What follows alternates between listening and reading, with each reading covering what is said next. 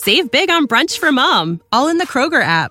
Get half gallons of delicious Kroger milk for $1.29 each. Then get flavorful Tyson natural boneless chicken breasts for $2.49 a pound, all with your card and a digital coupon. Shop these deals at your local Kroger today, or tap the screen now to download the Kroger app to save big today. Kroger, fresh for everyone.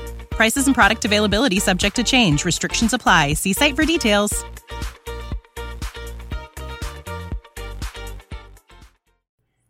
This is the Asian Madness Podcast, a podcast where we discuss all things true crime, morbid, mysterious, and odd from the Asian continent.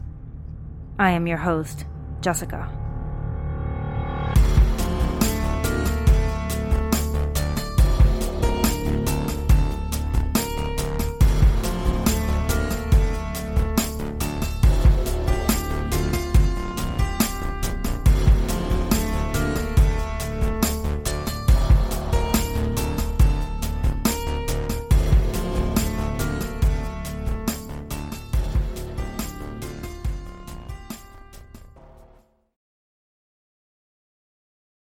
Hi everyone, and welcome back to the Asian Madness Podcast. Once again, hoping you're all enjoying life and taking good care of yourselves. So the end of the year is upon us, with only half a month more to go until we hit 2024.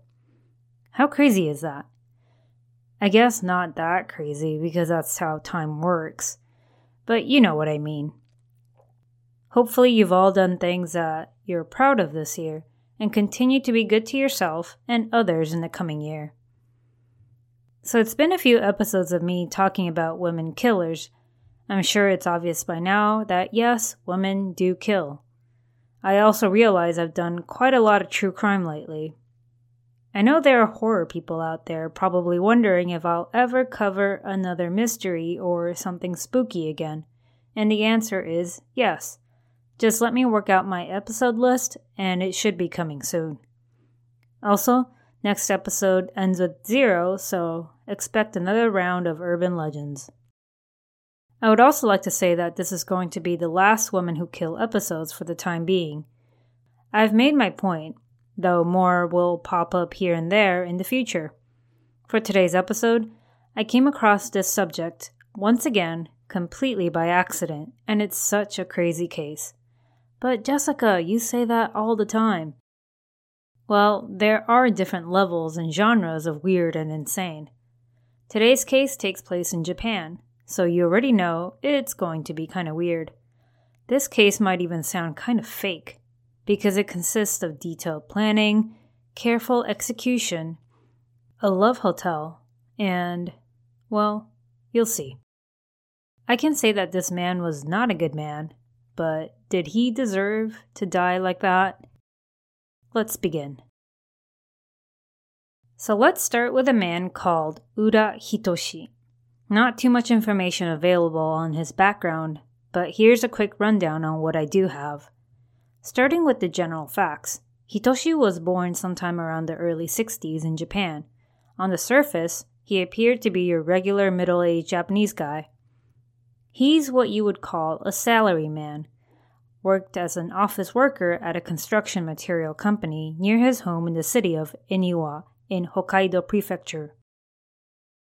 Eniwa neighbors Sapporo, a city famous for its beer and snow, and it's quite a beautiful place. Hitoshi was married and the couple had 2 kids.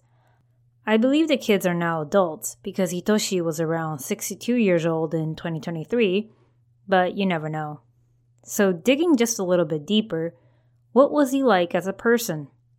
According to friends, neighbors, and coworkers, he was what you would expect a middle-aged Japanese man to be like. He was an honest worker, did things by the book, pretty serious, but overall a good and kind man. Or at least, that's the Hitoshi they saw. People are rarely one-dimensional, and sometimes we are passionate about things we know many people won't understand. For example, your old-fashioned and serious grumpy boss could be a secret anime fan who goes to every anime-related convention and has a room dedicated to figurines. Or your very loud, confident, and outgoing coworker who in reality really hates socializing and would rather sit at home to knit and read.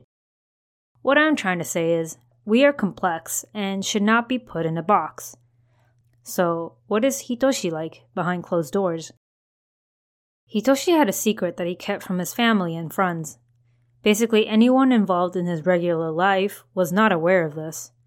Hitoshi was a cross-dresser, or as some might prefer to say, he was into dragging.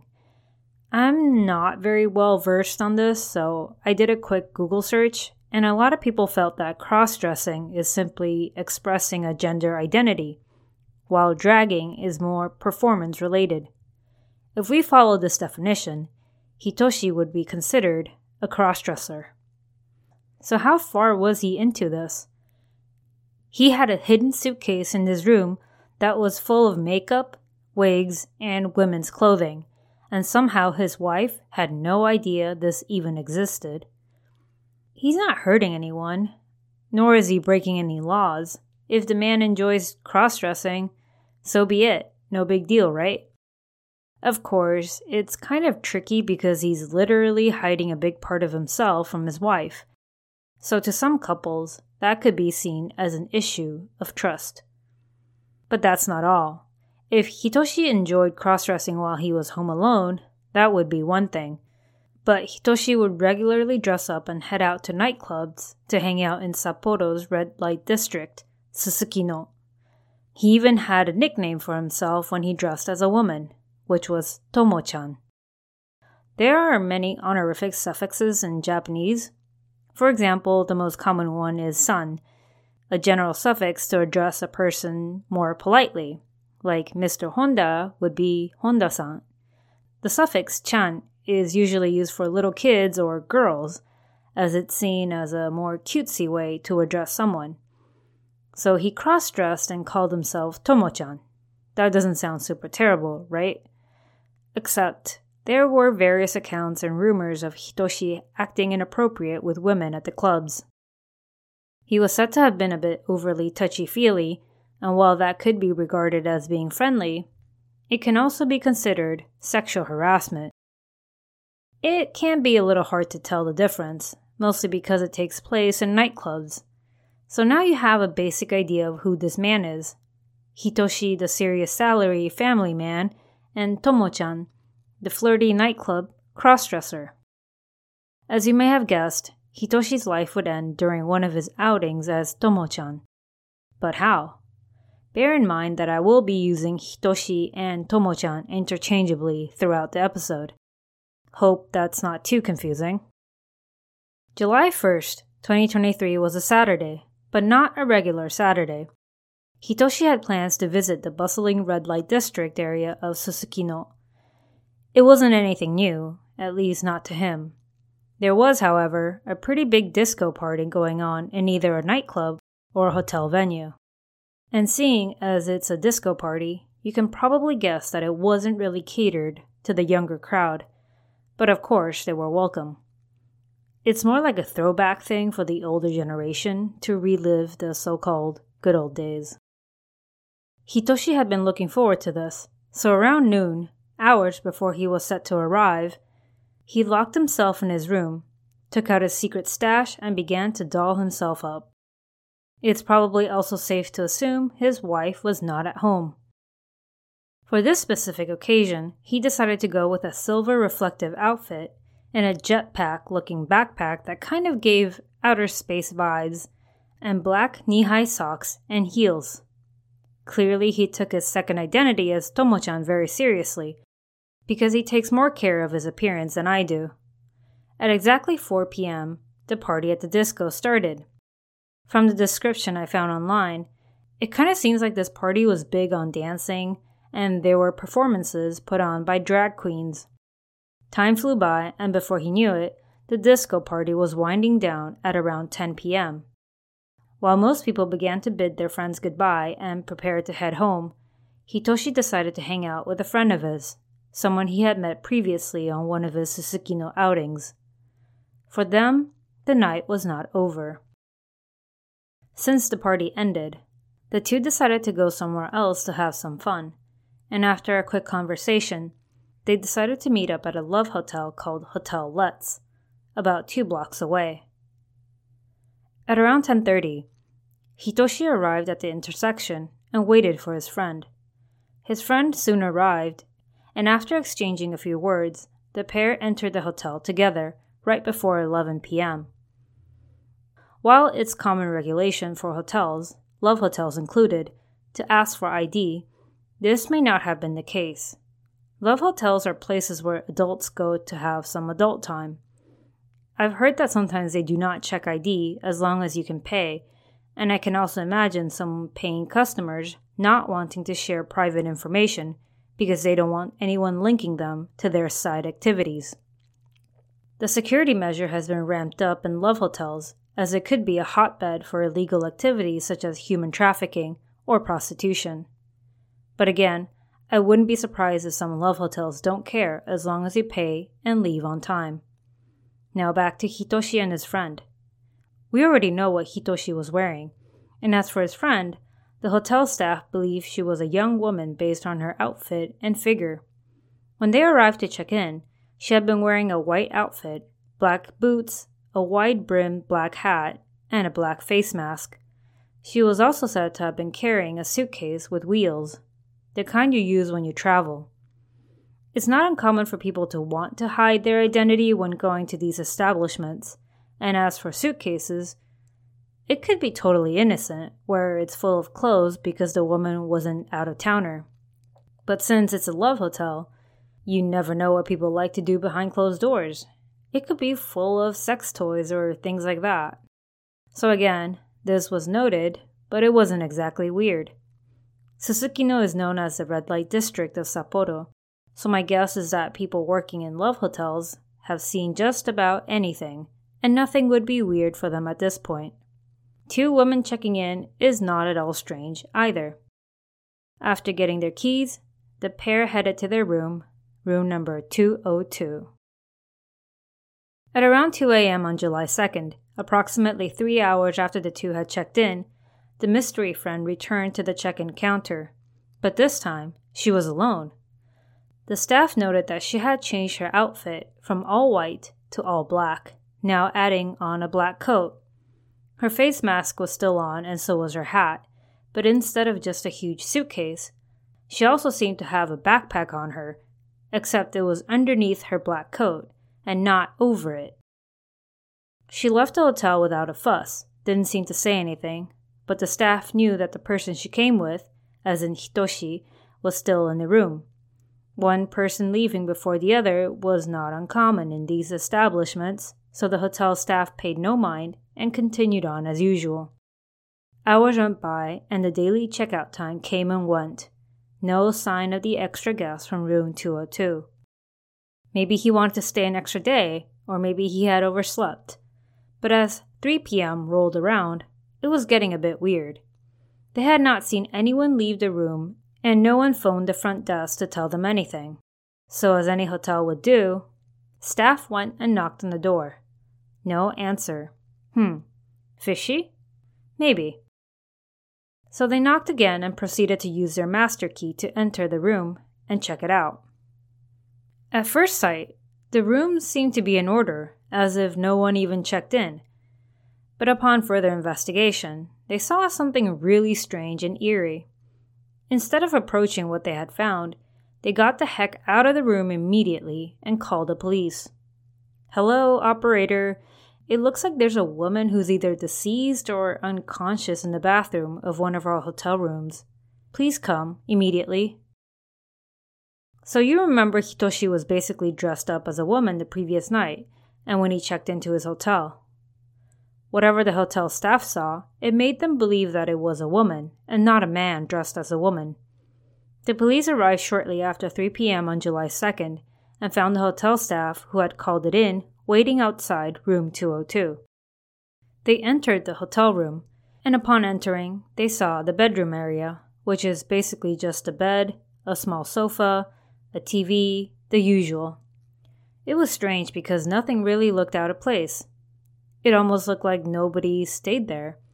The bed was made, no cups or trash anywhere, but of course, every room comes with a bathroom, and as police got closer to look inside, They saw what appeared to be a person sitting on the floor with their back to the bathroom door, head slumped forward, facing the bathtub. In other words, anyone entering the bathroom would only be able to see the person's back. It was kind of weird, because nothing looked out of place in the bathroom either, just a naked person who appeared to be passed out on the bathroom floor by the tub. The police get closer to confirm the situation, and that's when they realized the person was not at all slumped forward. This person was missing their head. What in the world was going on? So obviously at this point, everyone began to panic. Like this is not something you come across every day, or ever for that matter. Very quickly, the police began to do a search and gather evidence. Except there wasn't much to find. To their surprise, the woman they initially found turned out not just to be headless, but he was a man. Without his head, it would be kind of difficult to find out his identity, and aside from the body in the bathroom, nothing that could lead them to his identity was found. As in no wallet, no keys, no clothes, and most importantly, obviously, no head. There were no signs of a struggle inside the room, no pools of blood. Very odd and clean crime scene considering how this body was found. The victim had appeared to have suffered only one stab wound, cause of death determined to be from hemorrhagic shock. The head was believed to be removed post-mortem. The way he was decapitated seemed a bit methodical, as in this person seemed to know what they were doing. It did not seem like a crime of passion, definitely more calculated. No one walks around carrying surgical instruments just in case they need to perform an emergency decapitation, right? It really made very little sense, but the police, of course, were determined to figure out the identity of their mystery man and what happened. First things first, they began to look for and collect fingerprints inside the room, which proved to be a little useless. These love hotel rooms are usually booked by the hour. If multiple people had checked into this one room over the last couple days, one can only imagine how many random sets of fingerprints were found in the room. Not saying hotel staff don't clean, but it's probably difficult to cover every single surface, and sometimes people touch the weirdest things in rooms. They did, however, attempt to use the freshest prints found in the room and from the body, but they were unable to get a match in their database. In other words, the headless body had no record in the police system, so his identity would remain a mystery until further evidence was found. While some officers searched and collected evidence in the room, others interviewed the hotel staff, hoping to get as much information as possible. The person working the front desk the previous night told the police everything they remembered, which we've already covered. The victim, whom they initially believed to be an older woman, walked in with a younger woman whose face was mostly covered, and since this was a popular love hotel in the area, they were pretty lax when it came to checking ID and registering guests under their real names. They described the two guests based on their outfits, but that's pretty much all they had. The older guest was approximately 170 centimeters, or 5'7", while the younger woman was probably in her 20s or 30s, about 150-something centimeters, or 5'2" inches tall, with dyed blonde hair. While they couldn't be sure of her facial features, it became a possibility that this young woman could have been a man. I mean, if they thought Hitoshi was a woman at first, what's to say the other guest wasn't a man pretending to be a woman? It might sound like a stretch, but in cases like these, anything could be possible, and nothing should be ruled out until further evidence is uncovered. The news of a headless corpse being found in a love hotel was reported on the news almost immediately, which caused a lot of panic and morbid fascination amongst the general public. Who would do this? Who was the victim? How did this happen? And where was his head? While the investigation into the missing head and the identity of the corpse continued, police in the city of Chitose, a city neighboring Eniwa, received a phone call that would end up helping the Sapporo police in their investigation. On the evening of July 3rd, 2 nights after Hitoshi left to go partying, a woman called the Chitose police to file a missing persons report. She explained that her husband, a man in his early 60s named Ura Hitoshi left their home on the evening of July 1st and has not returned. Apparently, she knew her husband made frequent trips over to Sapporo, but I would guess she had no idea why he went or that he transformed into Tomo-chan every time he went there. After taking down the information the wife provided, police were able to trace Hitoshi's general whereabouts from July 1st, which resulted in finding his car parked in a parking lot in the Susukino area. But what could they do to confirm that the headless body was indeed their missing man, Hitoshi? They asked his wife to provide further information on her husband, anything that could help them identify his body that did not involve facial features. She told them that he had a surgery for appendicitis years ago, and of course, the headless corpse indeed had a scar under the lower abdomen region. Is that enough to conclude that Hitoshi is the body in the hotel? For us? Probably. But for the police, they needed solid proof. They proceeded to obtain fingerprints from Hitoshi's belongings found in his home, and it was, of course, a match. That confirmed that Hitoshi had been murdered in the Love Hotel, and whoever did that also took his head with them.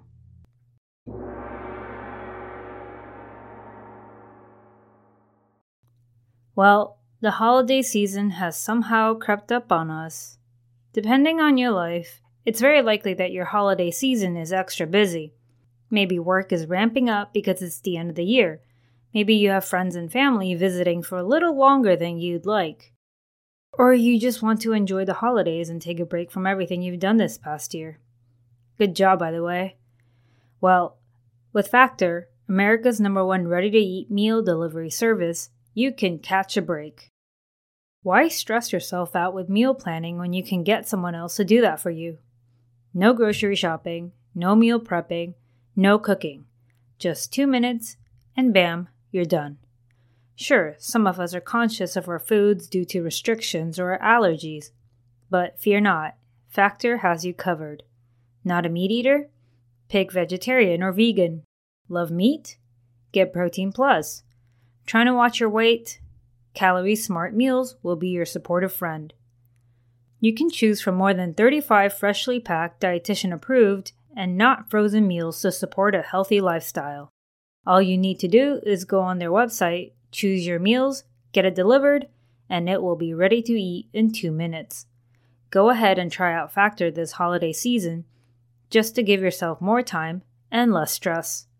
Head to factormeals.com/Asian50 and use code ASIAN50 to get 50% off. That's code ASIAN50 at factormeals.com/Asian50 to get 50% off.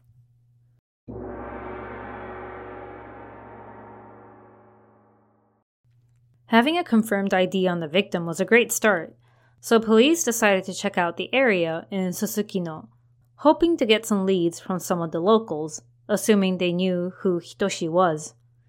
They stopped at multiple shops, bars, and clubs, but the name Ura Hitoshi came as a complete foreign name to them. That is, until police began showing his photo to these establishments. Many people were surprised, but immediately recognized him, except to them, this man was called Tomo-chan, and not Hitoshi.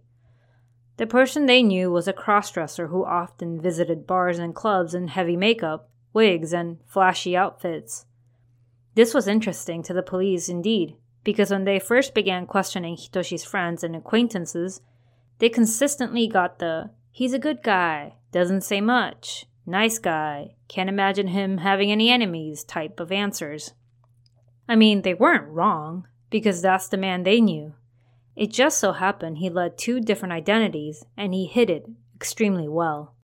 At a club in Susukino, a woman came forward and told the police that she had some information on Tomo-chan. She explained that he came to Susukino clubs and bars quite often, at least often enough for people to recognize him. She first met Tomo-chan about a year ago, and even back then, people believed that he was actually a woman. No one shunned him or anything, but they were curious. After getting to know him, many people discovered that he wasn't dressing as a woman to attract men, as he made it known that he was not into men, but rather into younger women. Rumors began to circulate that he was being inappropriate with these younger women he hit on, but seeing as he was dressed as a woman, it made things a bit confusing. Apparently, it wasn't exactly uncommon to see cross-dressers around town, and in her opinion, this had less to do with the victim indulging in secret fantasies, but more to do with wanting to get into clubs at a discounted rate, or even for free. Anyone who's been to nightclubs probably know that they tend to do this thing where women can enter clubs for free on certain nights, while men have to pay an entrance fee.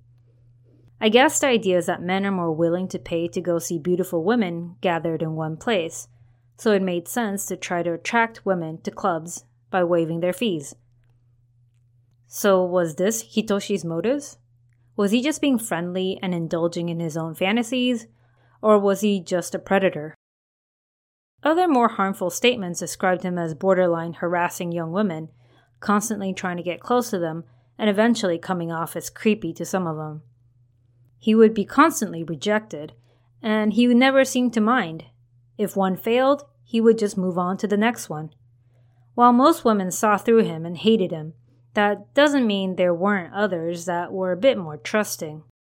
One specific rumor stated that he had once asked a young woman to go to a hotel with him after clubbing, and this young woman found him friendly and kind, but once they arrived in their hotel room, he allegedly took advantage of her and raped her. I know, I say rumor and alleged, because the woman providing the information was not there, and she had only heard about this happening. But these alleged rumors were enough to get Hitoshi some notoriety within the area, and some clubs have even listed him as a person to watch out for. So hearing all this, police began to wonder if his murder had anything to do with a rape. Again, this seemed like a premeditated act, not like, oops, I accidentally killed a man, might as well cut his head off.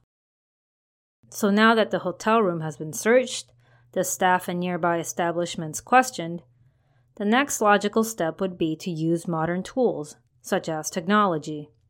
There were plenty of security cameras in the area outside the Love Hotel, so it wasn't hard to track down the mystery young woman. Police had no idea who this person was, but based on the footage, they concluded that this mystery guest was definitely a young woman. Even though it was possible that she committed the crime, it was still odd. How could a petite young woman like the one they saw on camera fully control a grown man like Hitoshi? Did she possess medical knowledge? And even if she did manage to subdue him, how did she get him not to fight back at all? And most interesting of all, how was she able to carry out her act of not just killing him, but cleaning the crime scene, changing her clothes, and cutting off his head? She was not in a frenzy when she left the hotel. She was cool, calm, and collected. It was extremely baffling, because if she was responsible for everything, then that meant they had a calculated killer on the loose. Camera footage from around the area showed her walking out of the hotel room. She wandered around a bit, turning left and right, but eventually police found what they needed. A car was idling by in the vicinity, and once she climbed in, the car drove away. Does this mean she had an accomplice? In the beginning, this case seemed almost too crazy to be true. They had nothing to go on, but suddenly they found everything they needed to track down this mystery woman. Thank God for technology. The police were able to get a read on the license plate, and of course, this led them directly to the owner of the vehicle. The car belonged to a 59-year-old man named Tamura Osamu. So, who is Tamura Osamu? Osamu was the head of a psychiatric department in a hospital, and just like Hitoshi, people who knew him only had good things to say about him. He was a good man, with good character, did volunteer work, and helped people in need. What's interesting to note is that before he became a psychiatrist, he allegedly had dreams of becoming a surgeon. Except, well, he found out that blood was scary. This is probably not something you want in your surgeon. You would want someone calm, someone who is at least comfortable with blood, right? There's absolutely nothing wrong with feeling icky about blood. Many people learn the hard way. And once his superiors learned of his phobia, They recommended he switch to another area, and that happened to be psychiatry. Osamu is also married to 60-year-old Hiroko, and the couple have a 29-year-old daughter named Tamura Runa. Do you see where I'm going with this? 29-year-old Runa's height and body shape strongly resembled the mystery guest, and her father seemed to possess the necessary skill to, say, decapitate a person's head. Even though Osamu had the skill set to perform such tasks, his daughter, on the other hand, was not a doctor, nor did she study anything medical related. In fact, she was known to be a huge recluse. She was a grown-ass adult, but according to her records, she had always lived with her parents and never had a job of her own. It's not that she was a lazy freeloader, but she seemed to have been suffering from some kind of disability or mental illness. I can't say for sure what it is, but she may have spent some time in a psychiatric facility at some point. She had no friends, never worked a day in her life, and rarely ever went out on her own. She also harbored a strong hatred towards men, which would make it hard to function in society, seeing as half the population are men. People who knew her said that she was quiet, kept to herself, and just kind of existed in the background. The police were nearly 100% sure that she was the mystery woman they were looking for. But how she possessed the ability to control and decapitate Hitoshi was still a mystery. Was her father somehow involved in the act? The hotel staff swore up and down that aside from Hitoshi and the mystery woman, no one entered or left room 202. So it was highly unlikely that Osamu took part in the attack. The police also wondered if Osamu had actually been hiding inside the large suitcase the woman was carrying. But that was also highly unlikely, as she did not seem to have been struggling with the suitcase. And of course, let's not forget the fact that her father supposedly picked her up in the car after the deed was done. Unless her father was indeed hiding in the suitcase, and her mother was the getaway driver. This theory would also make sense, because remember, when the mystery woman left the hotel, she had a bag that was covered under her coat, which we could say was maybe Hitoshi's head. But if she had a suitcase, why not put it in the suitcase? Unless it was already full. The police then took a further look at Osamu's activities on the days around the murder. From his credit card records, they discovered that he had made some highly suspicious purchases on the morning of July 1st. He went to a nearby store and bought a saw, some knives, a large suitcase, a blonde wig, and handcuffs. If you recall, although the mystery woman's face was concealed, it was said that her hair was blonde underneath her hat. All these pieces of this deranged puzzle was starting to come together, and police wasted no time and immediately obtained a search warrant to search the Tamura home on July 24th. The Tamura home was located in Atsubetsu ward of Sapporo City, a 3-story home which looked quite tidy and clean from the outside. All white and nothing out of place. Upon entering, though, it was a complete different world. The house was probably in the early stages of an episode on hoarders, full of random boxes and trash. If anything, this made me think of how mental health and mental illnesses can be viewed. Someone could look nice and put together on the outside, but you never know what they're struggling with or what's killing them from the inside. Anyway, it took a while to sift through their belongings, but evidence was gathered, including the suitcase, the blonde wig, and the black hat seen on camera.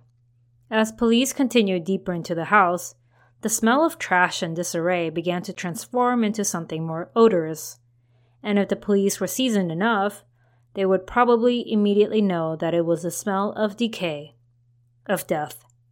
Once they entered the bathroom on the second floor, they were met with a head. It was just sitting there, full-on decaying, completely unrecognizable. And that ends the search for Hitoshi's missing head. Runa and her father, Osamu, were immediately arrested, and while her mother was not known to have taken part in this murder, she was also arrested as an accomplice. I mean, of course, I can't imagine her not knowing there was a rotting head in her own house. Once the entire family was arrested, Runa seemed to give up and confessed immediately that yes, she had killed Hitoshi. She gave a statement on her actions, and here's the gist of it.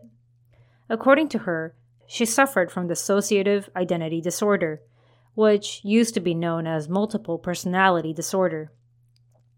Although she did commit the murder, she claimed that it was one of her multiple personalities that killed him, not the real her. She also revealed that her other side, as in the cruel and murderous side, first reared its ugly head when she was in elementary school. It only got worse as she got older, which resulted in her not continuing her education and never getting a job. Seeing as Runa was their only child, her parents did everything for her and kept her at home where she felt safe. Some would say she was extremely spoiled, but maybe her parents knew what she could do if she was triggered, so by keeping her at home, they would also be keeping other people safe. To get a better sense of the family, though, the police also branched out and interviewed their neighbors, friends, and relatives. Some neighbors commented that while the family was always nice, they had come to notice that Osamu had been acting strange the past couple of weeks. They would often see him loitering outside his home, just kind of standing there for a long period of time, as if he didn't want to be at home. They would also see him eating his lunch or dinner outside, or even in his car, almost like he was keeping watch. Now that we know they had a rotting head in his house, it's no wonder he didn't want to spend time indoors. Next, they approached Runa's grandfather, and he had information that would end up shedding some light on why Hitoshi was targeted. He had heard that Runa was sexually assaulted a month or so ago, and while he expected them to go to the police, the Tamura family collectively decided not to. They simply told her grandfather that, quote, it had been taken care of, unquote, whatever that means. So remember the woman who talked to the police, who said that Hitoshi had allegedly raped a woman once in a hotel? It was surmised that this woman was in fact Runa. But how did a recluse like Runa even meet Hitoshi, or rather, Tomo-chan? Luckily for the police, they were able to find camera footage from a club dating back to the day Runa met Tomo-chan. Osamu had taken Runa out to a club for some reason, maybe to help her get out of the house and reintroduce her to society.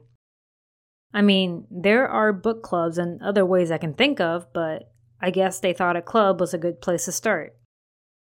Camera footage showed Tomo-chan basically befriending Runa, and Runa believing that Tomo-chan was just a friendly older woman, trusted her completely. She seemed to have been having fun, and her father was just sort of standing in the background, silently monitoring the situation. Strange, I know, but who am I to judge? It was believed that the two exchanged phone numbers that night and kept in touch. Not long after, Hitoshi, using his Tomo-chan identity, asked Runa to come meet him and took her to a hotel, where he then raped her. This is when she found out that Tomo-chan was actually a man. Putting the murder aside, I can't imagine that betrayal she must have felt. She finally ventured out into the real world, believed she had made a new friend, and then was violated almost instantly. Please note that the account below is what people believe happened afterwards. Do not take everything as a fact. The official reason for the murder has not been revealed, at least, not yet. But right now, it seems like revenge. So after being raped, Runa was understandably devastated, and since she was close to her family, she told them what happened. This is in line with what the grandfather told the police, and it was believed that they never filed a police report because Osamu didn't want to subject his daughter to such scrutiny. It's not uncommon for some victim blaming to happen, like, why did you go? Why didn't you call for help? Why didn't you tell them to stop? Osamu had supposedly taken matters into his own hands and decided to confront Hitoshi on what happened, and Hitoshi supposedly promised not to contact his daughter ever again. Except he did. Some say he had filmed a rape at the hotel, and he could have been using that as blackmail against Runa, forcing her to meet him again. So, of course, this spiraled out of control, and Osamu, being the protective father, came up with a plan to end it once and for all. That plan was murder, which you already know about. It's interesting to note how the public responded to this roller coaster of a crime. In the beginning, most people felt sympathy for Hitoshi. A man with an innocent hobby gets killed. Your mind may wander into hate crime land, because it does happen. Some people out there really make it their personality to hate on people who are not straight or have a different skin color. But once the news coverage discussed the Tamura family, sympathy began to sway into Runa's court. Some asked the court for leniency, citing her trauma and her mental illness. Some had shared their thoughts, stating that if this had happened to their daughter, they would have done the same thing. Some also said that even if Hitoshi had been arrested, he would have gotten a light sentence anyway. Since Runa had already admitted to the crime, I guess it's safe to say that this is a calculated revenge plan. But how did she come to possess the knowledge and strength to remove his head? Could her father have perhaps taught her while they were planning this murder? Killing someone required not only physical strength, but also mental strength. Runa was supposedly mentally unwell. Was she actually capable of this? Or was she right in saying that another one of her personalities took over and performed this task? How was she able to control a man bigger than her? Could she have drugged him before killing him? That could explain why there were no signs of struggle. As to why they insisted on taking his head, it could be because they wanted to delay the investigation. If they had no way to identify the victim, the police wouldn't know where to start. Some internet theories also floated the idea that if Hitoshi had indeed filmed himself raping Runa, then the rape videos would definitely be stored in his phone. By taking his head and all his belongings, they managed to keep his identity a mystery for a bit. They would also have all the time in the world to unlock his smartphone with his head and delete anything that could tarnish Runa's reputation. But why didn't they get rid of the head? Why let it sit in their bathroom for weeks? That really made no sense to me. Did they want this as a reminder? Like a trophy? Or was it just that they didn't know how to dispose of it? Another theory stated that she could have planned to completely dismember him and leave nothing behind. Although this case was ultimately solved, there are still several whys and hows that remain to be answered. So there you have it, the extremely calculated murder of a man who many saw as a predator, who simply dressed as a woman to gain the trust of younger women. Do you think this was Hitoshi, aka Tomo-chan's main goal? To prey on younger women? Or do you think he was just a misunderstood man with private fantasies? Although many statements do point to him as being a predator, I can't say that he deserved to die like that. Sometimes we see terrible people in movies getting killed, and I know for a fact we can get a sense of satisfaction. But is that how the world works? That's definitely not how the law works, because most societies do not operate on eye for an eye or civilian justice, and many places are against the death penalty, even for the worst human monsters out there. The logical and most desired course of action would have been to report him to the authorities and have them investigate him. But of course, humans are not robots, and we don't always do what is technically right. But right, wrong, and justice, what is that? Is that dictated by law or by our own morals? Do we see all this as wrong because society tells us it's wrong, or because we believe that ourselves? I can't really answer that, but it's something I do wonder. This is a developing case, so I may put out an update on this eventually. While we wait, I hope Runa gets the help she needs. I also have sympathy for Hitoshi's wife and kids, because although he may not have been a good guy, crimes like these also end up affecting their family and their friends. Be safe, everybody. And while there's nothing wrong in making new friends, you should always be careful. Till next time. Thank you for tuning in to the Asian Madness podcast. If you enjoyed my content, please rate and review me on iTunes. If you would like to get in touch with me, you can find me on Facebook, Instagram, and Twitter, or email me at asianmadnesspod@gmail.com.